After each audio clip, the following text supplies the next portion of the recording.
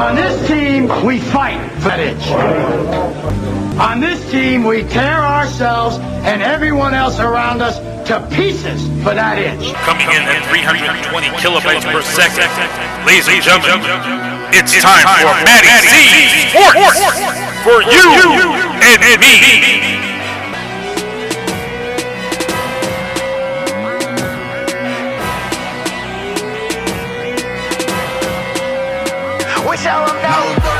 When it comes to getting dough and chasing dollars. All right, everybody. Welcome to Matty C Sports for You and Me, special edition.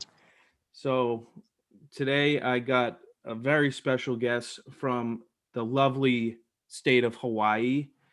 This man is pretty much a big name in Hawaii right now, and honored to have you, Jeff Silva from Deadliest Catch Bloodline, and pretty much a local fisherman, local legend over there. Jeff, how are you this morning? Thanks for waking up so early for me.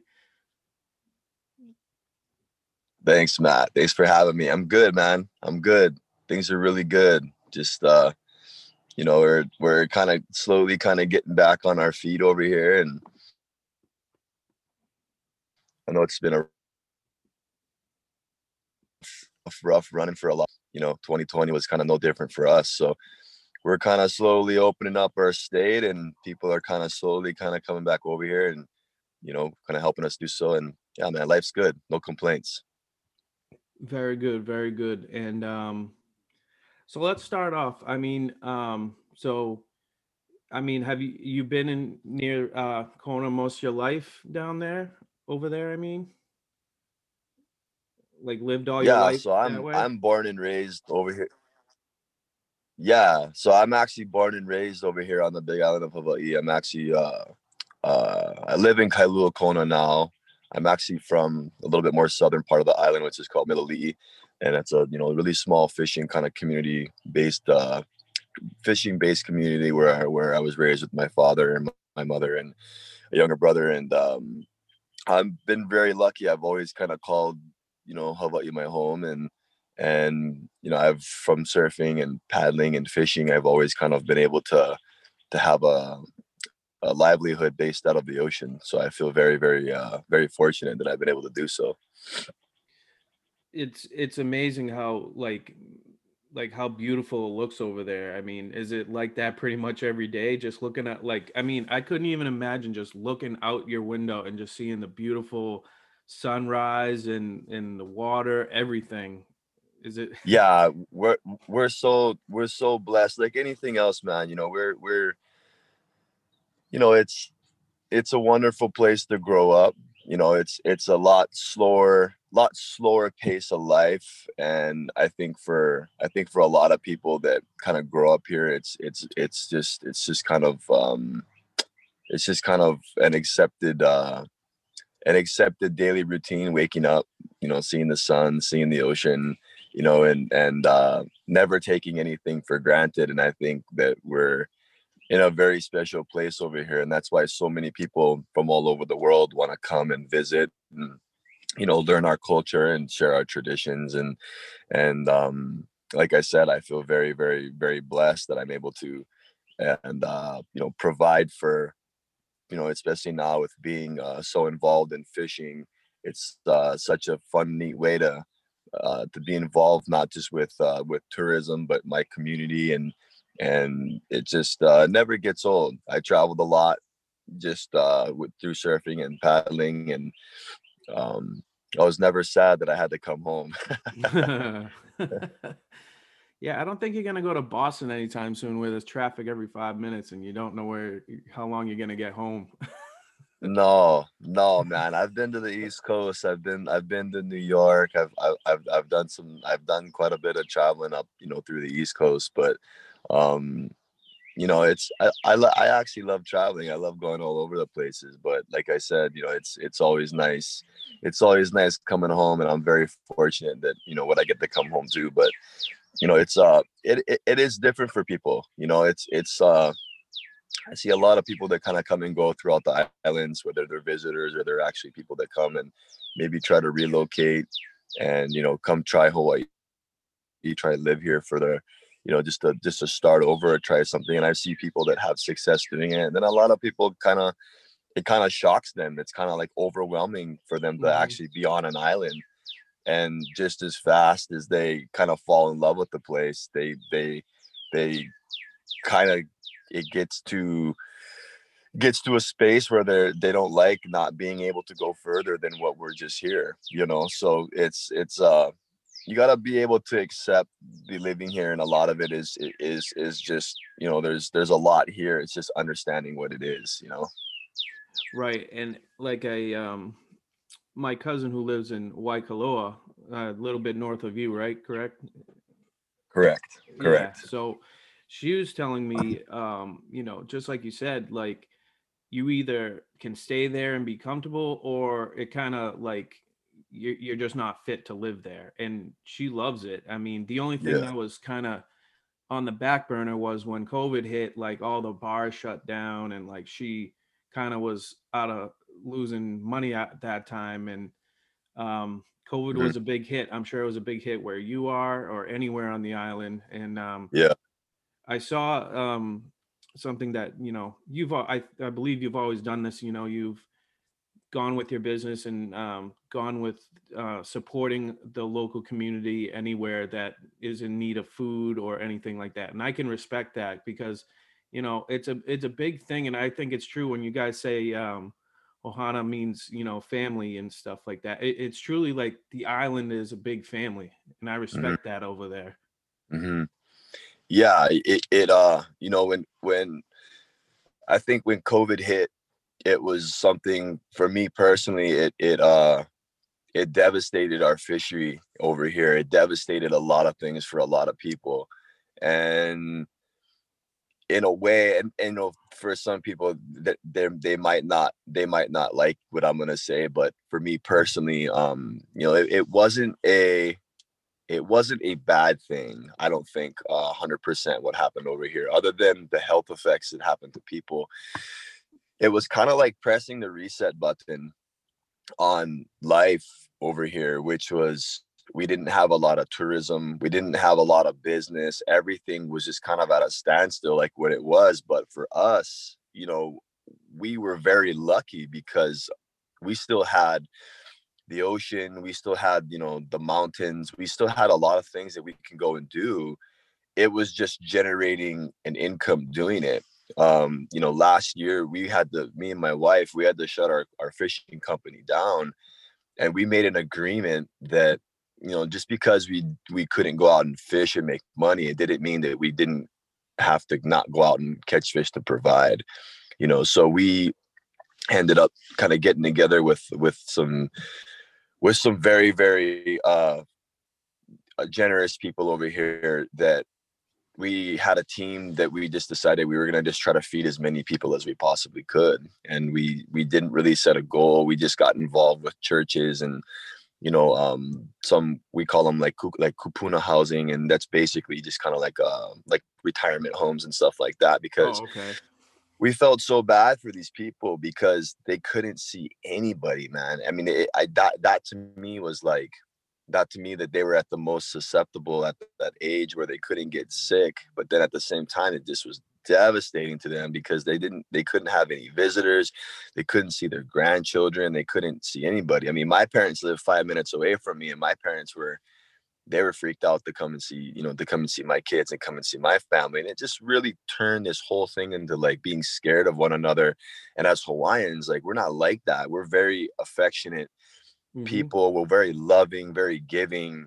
And that was, I think, the hardest thing with COVID, was just not being able to greet somebody the normal way we'd greet them, with like love and, affection, just all of a sudden, having to stay away from people. And it just, it was very, very different, very difficult, I think, emotionally for so many people, because they felt abandoned. And we just kind of, people would never know how far the gift of giving something simple like fish or trading something, we were like old school bartering, like giving fish for pork or vegetables. And it just turned into this whole thing where it was like, money wasn't really a factor. It was kind of like what you had, and it was kind of like the way that I was raised. So it was really interesting, and it was kind of a really powerful time that in my life I've never experienced anything like that. And I think that it was my kids, they're a little younger for them to kind of understand what's going on, but for a lot of the people that saw, I think that they'll look past the whole COVID quarantine and the shutdowns and all that.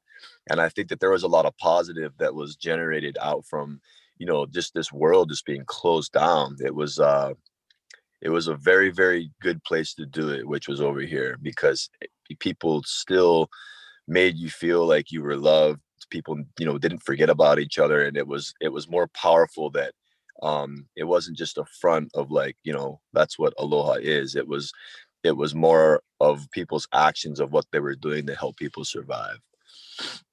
And I am so like respected by it for doing all that. And like you don't have like I don't think you're one to flaunt anything at all. Like you seem like just a chilled out, relaxed Hawaiian who just enjoys life and fishing and catching the biggest tuna you can and all that. And like for you to tell me like you're helping out retirement homes and you're helping all in need, that's amazing to me. Like, and you don't have to like you don't have to go to your local newspaper and say, oh hey, I did this, or you just did it out of the kindness of your heart. And that's the stuff behind the scenes that I respect you more for not even trying to do anything crazy like that. And much respect for you to helping out your communities and stuff, man. So my next question to you is and it's something. Yeah. Oh, I'm sorry. You cut off for a little bit. I lost you there for a second, but I got you back. Okay, back. cool. Go ahead. So my one thing for you is, so I want to pronounce this right. Your fishing company. How do you say your fishing company? So my fishing company is pronounced Ula Ula. Okay. Ula I'm Ula. just making sure. Yeah. I didn't want to say it wrong. Yeah. No, man. Part of learning Hawaiian is, for me personally, is the joy of watching guys like you try to pronounce it. That's half the reason that we name things the ways that we do. Okay, cool. Because I did buy a hat so that for we your can listen company. to you guys try. And that's the joy. That's the joy of any. That's the joy of learning any language is learning how to try to announce something or pronounce something. And Hawaiians, when they made our language, where our olelo, as we call it, it was they liked vowels, man. They used a lot of A's, they used a lot of U's, and they used a lot of words that just kind of carried off into the abyss. They kind of still go longer than you and me would ever know. That's wicked cool though. Like I like how they like it's like a whole nother language, and I think that's so cool. And like I don't know, it's just cool you guys are so chilled out with things, unless you're catching a tuna, of course. So with so you join Jeff and Jeff and Casey. I'm sorry. And Josh and Casey. Josh and Casey. Yeah. I'm sorry, I'm like half awake. But no, it's all good, man. What made them come to you in Hawaii? It's a really good question. The way I actually met Casey was very random, very basic. Basically, I came in from fish. I'd met him a couple of times because his family has had a home over here for some time, and I do know. I never met them, but they're the cast from Deadliest Catch from the main show is actually, a lot of those guys have come here to Hawaii for a long time. They've come here and vacation here, and I believe some of them have even shot like some cameos and a lot of footage for the shows. I know that they did things, throughout here, but they never really had anything. It didn't have anything to do with the show that we were looking at doing, which is Bloodline. And I met Casey some years back. I want to say maybe I met Casey maybe 6 or 7 years ago was the first time I actually saw him and met him. And that was actually when he was just actually getting on Deadliest Catch, when I think he had just partnered up with Josh on the Cornelia. And I kind of saw him through passing through a mutual friend. He'd go fishing and I'd see him out there. And I think that he kind of, just from just passing in time. And one day I came in from fishing and I think I caught some fish that day. I don't remember exactly what I had, but he was over in Kona with a bunch of his friends and crew from Catch, and one of his buddies was getting married. And so he needed fish. And so he was trying to buy a fish off of me because he knew I had them. And make a long story short, I didn't sell him a fish. I ended up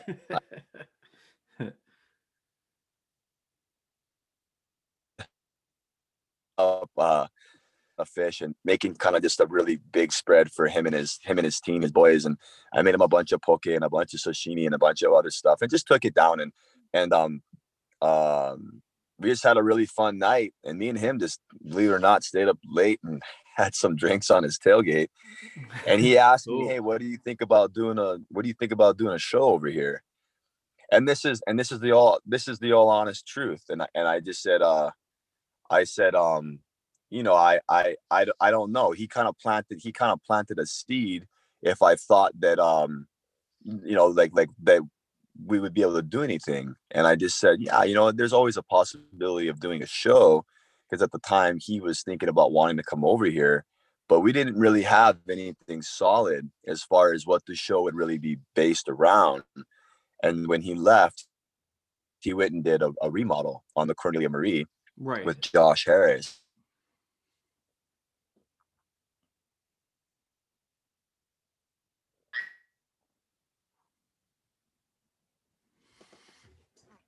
At that point, Josh, we actually, and when Casey left here, when he kind of was saying, "Hey, what do you think about maybe coming over and checking us out?" I just kind of took it with a grain of salt. I didn't really think anything was going to happen.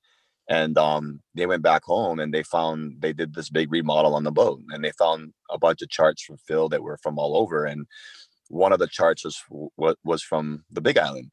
And so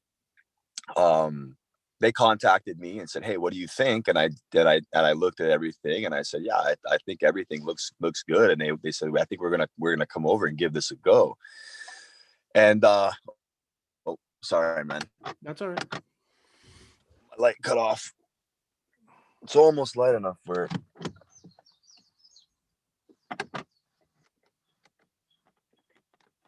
Hey, hold on real quick, bud. Go. Sorry about that. That's all right. Yeah, and anyway, they kind of came. They decided they want to come over here and kind of, shoot this whole thing with Josh, kind of pursuing his father's legacy. And I thought it was a great idea. I thought it was really, really strong. I thought it was good. I actually followed the show quite a bit, Deadliest Catch, and I actually followed a lot of the story between Josh and his father, Phil, and I respected Josh for wanting to come over here and, really learn more about his father's legacy. And it was kind of like a Hansel and Gretel type of thing, where his dad kind of left all these breadcrumb trails, and Josh is just, in this emotional state where he was just trying to like pick it up. And I think, learn really the direction of what his father, had kind of left behind for him and his brother. And, that was basically everything that he needed, or all he needed, to want to come over here and kind of try this fishery out. And, I watched the show for a long time myself, and watching Cornelia and then watching the Northwestern, like all those boats out there. And then once they came to where you are in Kona, and I was like seeing what you were all about. And then like when you first see like just piles and piles of tuna just like all across, and I'm like, oh my God, look at all those fish, man. And you guys are just like you made it seem easy, and I know it's extremely hard. And especially when you have one boat and you're like, Okay, I have 3 here. Well, you guys got like 1. Yeah. Yeah. I'm like, this is amazing. Like, in all the stuff you were doing, like I was like, this dude's badass. Like he's Hmm. going doing all this stuff by himself, and like it was Hmm. amazing. And like that, there was one particular episode where you, Casey, and Josh were you were going down in Kona South, and you were on a rocky area, and it was like thundering and like raining like Hmm. crazy, and you guys had to Hmm. like not ditch the boat, but jump out the boat and like swim and like go up top and sleep. Like what's it like sleeping on that stuff, man? That must be terrible.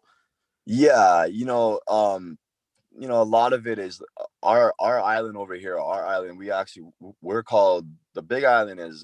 We refer to the Big Island as like the Big Rock, because Mhm. we don't have a whole lot of sand over here on our island. All the other islands kind of stole all of our sand, like Oahu and Kauai and Maui. They took all the beautiful sand. So we got a lot of really pristine, beautiful coastline, but it's called Pali. It's called like it's a lot of cliff, a lot of rocks. It's beautiful, but it's not really easy accessible. And that's kind of anywhere that you'll kind of go. And, in that particular point in the show, it was kind of really taking these guys out of their element. You know what I mean? They're so used to Yeah, being on a big boat with having, crew, and what they do respectfully is insane in their I know. Yeah, in their own world. right. But what we're doing over here, it's not far off from them. It's just different circumstances. We're on smaller boats.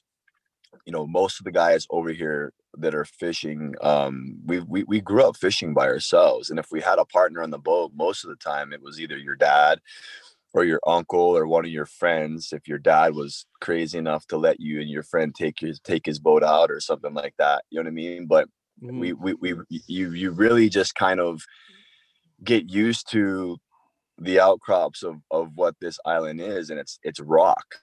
It's just Mhm. rock and cliff. There is some sand throughout, but that particular episode was really about these just getting these guys outside the element of where they were comfortable. And especially Josh, i I really pushed Josh in Mhm. on the show, simply because this whole thing was kind of his adventure. I mean, yeah, it had kind of happened in my backyard, but at the same time, I really wanted him to understand what it was that he was getting into, that it wasn't just going to all be, sunshine and fairy tales. There was a lot of possibilities of getting hurt, and there's a lot of things that he needed to learn, which was, possibilities of breakdowns, not making it back in. There's so many things that can happen to us out there, and I really wanted him to understand the nature of is that the ocean's always going to win. You're always going to be at the mercy of the ocean, and we're not on a Mhm. 130-foot boat. We're on 19, 20-foot boats. Some guys are even on even smaller boats over here. So it was really him understanding the system when, if we're on good fishing, we're not going to go all the way home. We're going to stay somewhere. Sometimes we're going to stay out at sea, Mhm. and sometimes we're going to find maybe a little cove somewhere where we can kind of anchor up and maybe sleep on the boat. Or if there's a beach somewhere that we can kind of get to, you know, um, anything is possible over here. And I wanted to really make sure that those guys were aware that, I wasn't going to baby them. I really wanted them to learn that if they were going to do this over here with me, they have to do it the way that I grew up. And I didn't grow up a way where, it was really soft and easy. It was a hard lifestyle, not a bad lifestyle, just the hard one. And that's, to me, they had a lot of catching up and a lot of learning to do outside of just only catching fish. They needed to learn, there's a lot more that just comes with just catching fish over here. There's a lot of experiences that they haven't encountered, and that was just one. Not going home and sleeping either on the ocean or anchoring the boat, so that when we wake up in the morning, we can kind of go back out where we knew that the fish were, so we'd be closer to, so that they could really understand what it's going to take to for them to catch fish. Yeah. and it seemed like it was like more of like a survival and life lesson kind of thing, like that you were, you know, I know the elements were there, but like you were like Mhm. trying to show them that like, hey, we might have to sit here, but we might have to like sleep somewhere, or Mhm. you need to really pick your battles in this water. Like you said, the ocean never stops. So No, I mean, uh, I mean, no. is there like is there something like you say a certain like fisherman's prayer or anything before you go out, or anything like that, like to just get your like mind and spirit like ready to go? Yeah, I wouldn't say like I'm a very religious person, but I do believe, I do believe basically the way that I look at it is I look at the ocean is basically my church. That's how I look at it. Right. And before I go, out to, it's a little bit different of a church because, it's there's I'm catching, I'm taking, there's a lot that goes into it. And Hmm. the ocean's, very powerful. I've always said that the ocean's probably one of the most powerful things, is the most powerful thing in the entire world, whether you believe in a God or you believe in a religion or whatever it is. The ocean's no joke. No. The ocean will take you in a heartbeat. I've lost people very Yeah. close to me in the ocean. I've seen, from diving to surfing to fishing, you name it all. It's you're just at the mercy of the ocean. And the Hawaiians were very very respectful of the ocean, not just because they knew what it was and they were scared of it. They also knew what the ocean provided for them. It provided a whole, was basically like their refrigerator. They would go in and they would collect, they would dive, they would, anything that they needed that they could possibly want food wise was there for them. And so a lot of it for me is, I fish 90% out on the ocean by myself. There's days I have to go very, very far. There's days I'm not in communication with anybody or my family. And it's just kind of more of a system where, you mentally have to prepare. People just think because a lot of times you're on really nice water all the time, you're like, oh well, it's nice there, and it's 82 degrees. You know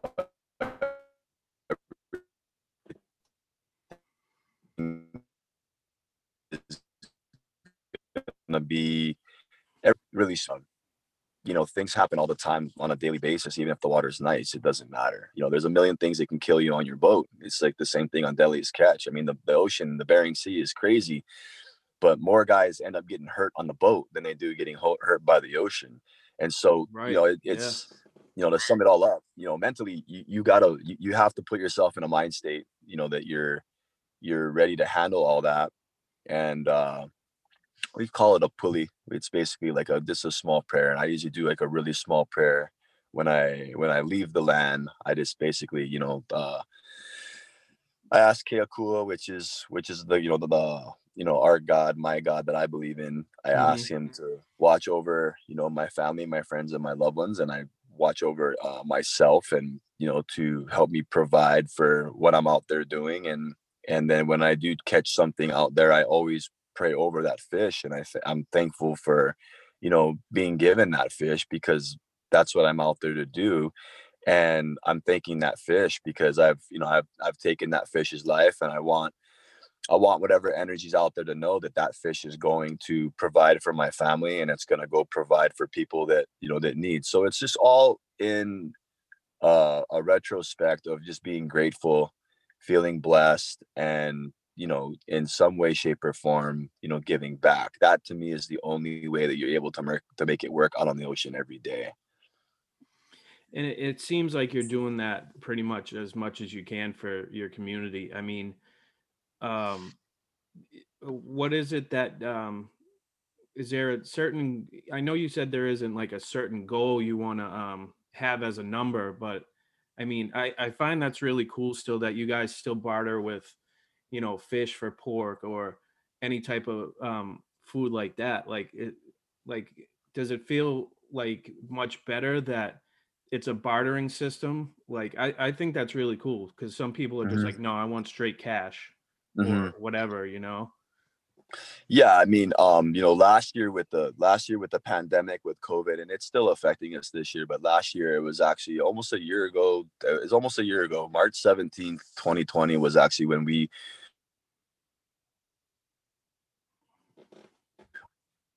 just all of our sales, meaning that we basically we had no market, which meant that we had no fish sales. So my company is a 100% sustainable fishing company, which means we don't just go out and go fish or go fishing just to go out and go fish and see what we can catch. I fish around my orders. If I have big orders, lots of times I'll not just take my fish, but I have a lot of other local fishermen that I work with, and I try to work with them to really establish a market over here where I'm able to help, our local fishery, because we don't really have anything other outside the lines of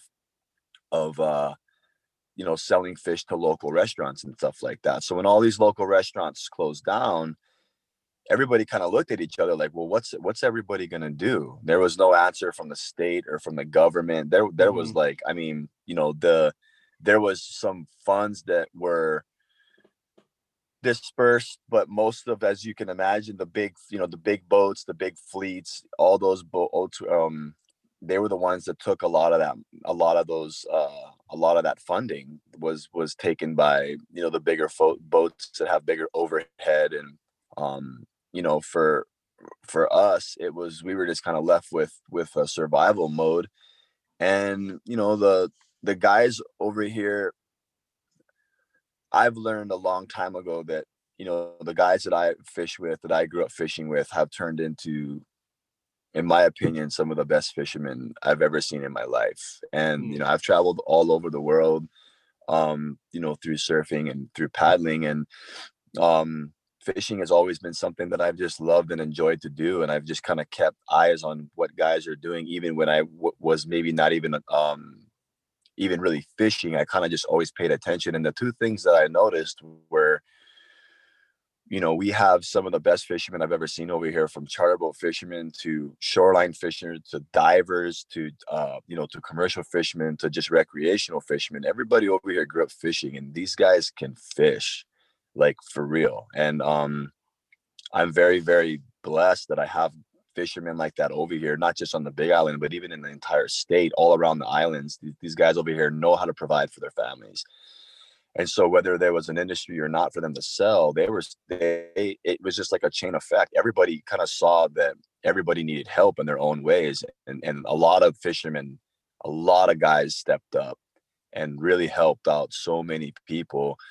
And it wasn't something that was done for social media or for fame. It was just done because people needed help. And that was right. Yeah. Kind of how we always grew up. In our heart, we knew that, no matter what, you're going to provide for somebody that needs it. You're going to give over sell. That's the bottom line. And, our industry last year, it collapsed. And like anything, we struggle with some of the bigger boats that fish on the outside, because they're able to fish further out than we can get to. And obviously their boats are a lot bigger. They can hold a lot more fish than us. And when they come back in, a lot of these boats sell to the same markets, and it's nothing illegal. It's just the way that it is. They're going further. They're able to catch more. And when they come back in, they're selling to the same fish brokers that other guys are selling to. And it's really, really easy. If people aren't here taking the fish, it just floods out where there's no price and the fish isn't really being moved. And it's just something that's it's scary. And so for my company, we decided to go a lot more in a direction of sustainability, which made it more about one fish being caught and making the struggle. My goal was to really show the struggle on the show. I wanted to show every person that, that likes to eat fish, whether it's here or far, the struggle of what it takes to catch one of these things. It's not easy. And there's less and less and less of them around. They've gotten smaller over the years. And, to me, it's something that needs to be noted, that, you know, we're impacting our fisheries on a life threatening scale. And we can't look at selling fish in our industry the way that we've been doing it for the last 50, 60 years, or there's not going to be anything left. So I don't really like, I don't like the direction of where our industry is going about catching mass megatons of fish. I'm actually against it. And so for me personally, I like targeting one fish at a time. And my goal is to raise the price of these one fish, which has actually never been done. We've got the same fishing prices over here in Hawaii now that we have since, you know, when I was a young kid. And the price of fish when I grew up was in between, you know, $3 to $4 a pound. I remember that's what my dad used to get when I was young, when I was my son's age, 6 or 7. And believe it or not, the price will even go lower than that over here. And there's not even as much fish around. So there's really not a lot being done fishing wise, that's really looking out for guys that fish in this week. We're basically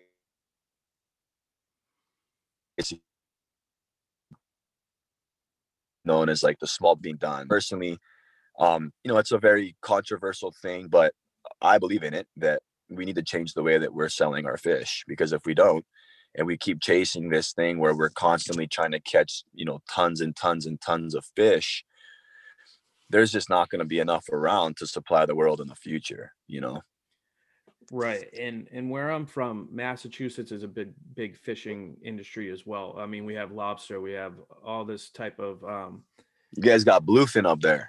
Yes, we do. And also, as you know, like we have the guys from like Wicked Tuna, they're from up here, and you know, they're going down south, and there's just a lot of fishery everywhere. And like you said, when mass boats are coming in and just sweeping them all out, you're not only hurting the population of the fish, you're also hurting the fishing industry for guys like you who work hard to do this stuff. And you know, it's the most unfortunate part of, you know, your guys' business. But I respect how you guys, like, I like how you put it as the different types of industry of fishing, like divers, and you guys and stuff like that. Like, it's cool that you guys are all a family over there.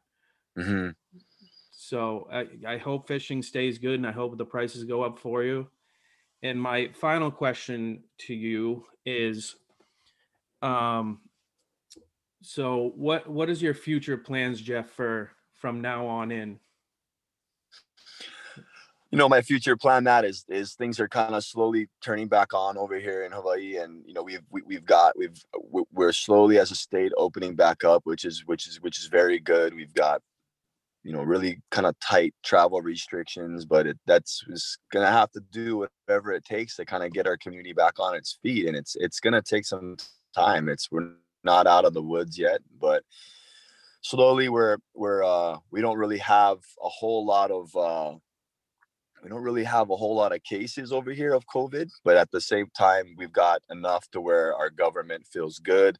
We're opening back up. And what that does for me is it opens our industry back up to where we can kind of start fishing and start selling again, you know, and that to me means everything, because I'm able to build, you know, my company, and I'm able to help out more people and more fishermen, and we're generating revenue again, and we're slowly kind of getting back into it. But you know, as I said earlier, this whole thing for me personally is kind of hit the reset button, and I learned a lot about my company. I learned a lot about people, and this is both kind of on and off the show, and it's been a really good building template for me to move forward with, you know, with Casey and Josh, and really evaluate what is necessary in Ula Ula Fish Co, so that we can basically build the best sustainable fishing company that we can do, that people are happy with our product and they respect our service. And a lot of that is coming from, you know, what I've kind of been talking to you about, that, you know, they need to understand that there's not a lot of fish around anymore. And we're trying to make these fish special, so that every time someone eats them and they enjoy them, they know that it comes from a fisherman like myself. Mm-hmm. And I think that that's important, really making people aware that that's the direction of fishing that we need to go. We need to think about our keiki, our kids, that generation of fishing, because if we don't, there's just not going to be fish around. So that's really my goal moving forward in life, in business, is just to really try to be the best partner, best fisherman, best husband, best dad that I can be. I got a family. I got 3 kids. I got a wife, and that's always the struggle of fishing, is finding balance in life to make everybody happy. I know it. Whether it's a client or it's mom or it's the kids, you always got somewhere to be. And 2020 was a hard year for a lot of people, and we worked really hard. And I'm happy to announce we have season 2 of Deadliest Catch Bloodline coming out here in about 3 weeks. I think it's going to premiere somewhere around mid-April on Discovery Channel. And I think that it's going to be a really, really strong, powerful season. I think a lot of people will be able to relate, kind of what happened. And I also think that a lot of people are going to kind of look to the show as kind of an escape to see, what really happened, how we were able to get through this pandemic. And there was a lot of trials and a lot of tribulations and a lot of emotion that went into season 2. So I'm really looking forward to seeing it. Me too. Well, Jeff, thank you very much for your time. And I know you got some fishing business to do right now. So thank you for coming. I do. I don't know if you've noticed, man. I'm sitting in my truck, man. I got my box in the back. I'm actually getting ready to go do a delivery. So I'm as soon as I hang up with you, I'm boogieing out, and it's Saturday. I'm gonna go drop my fish, and I'm gonna go enjoy my day. So I love it, man. I'm super stoked. I got to do this with you. This was really cool, and I really appreciate you having me on, and yeah, man, it's been a blast talking to you. Oh yeah, same with you, man. So next time I come over there, please let me on your boat, and then don't take me to 30-foot waves. But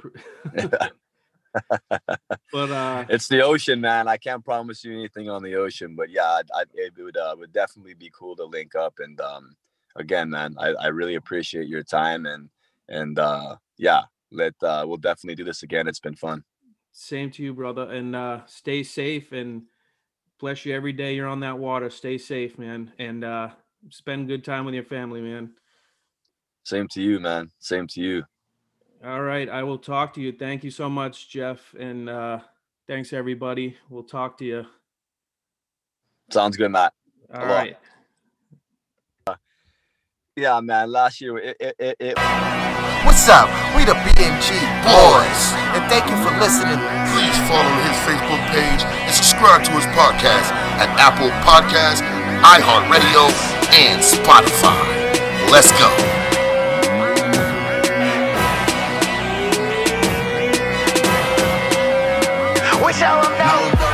When it comes to getting dough and chasing dollars.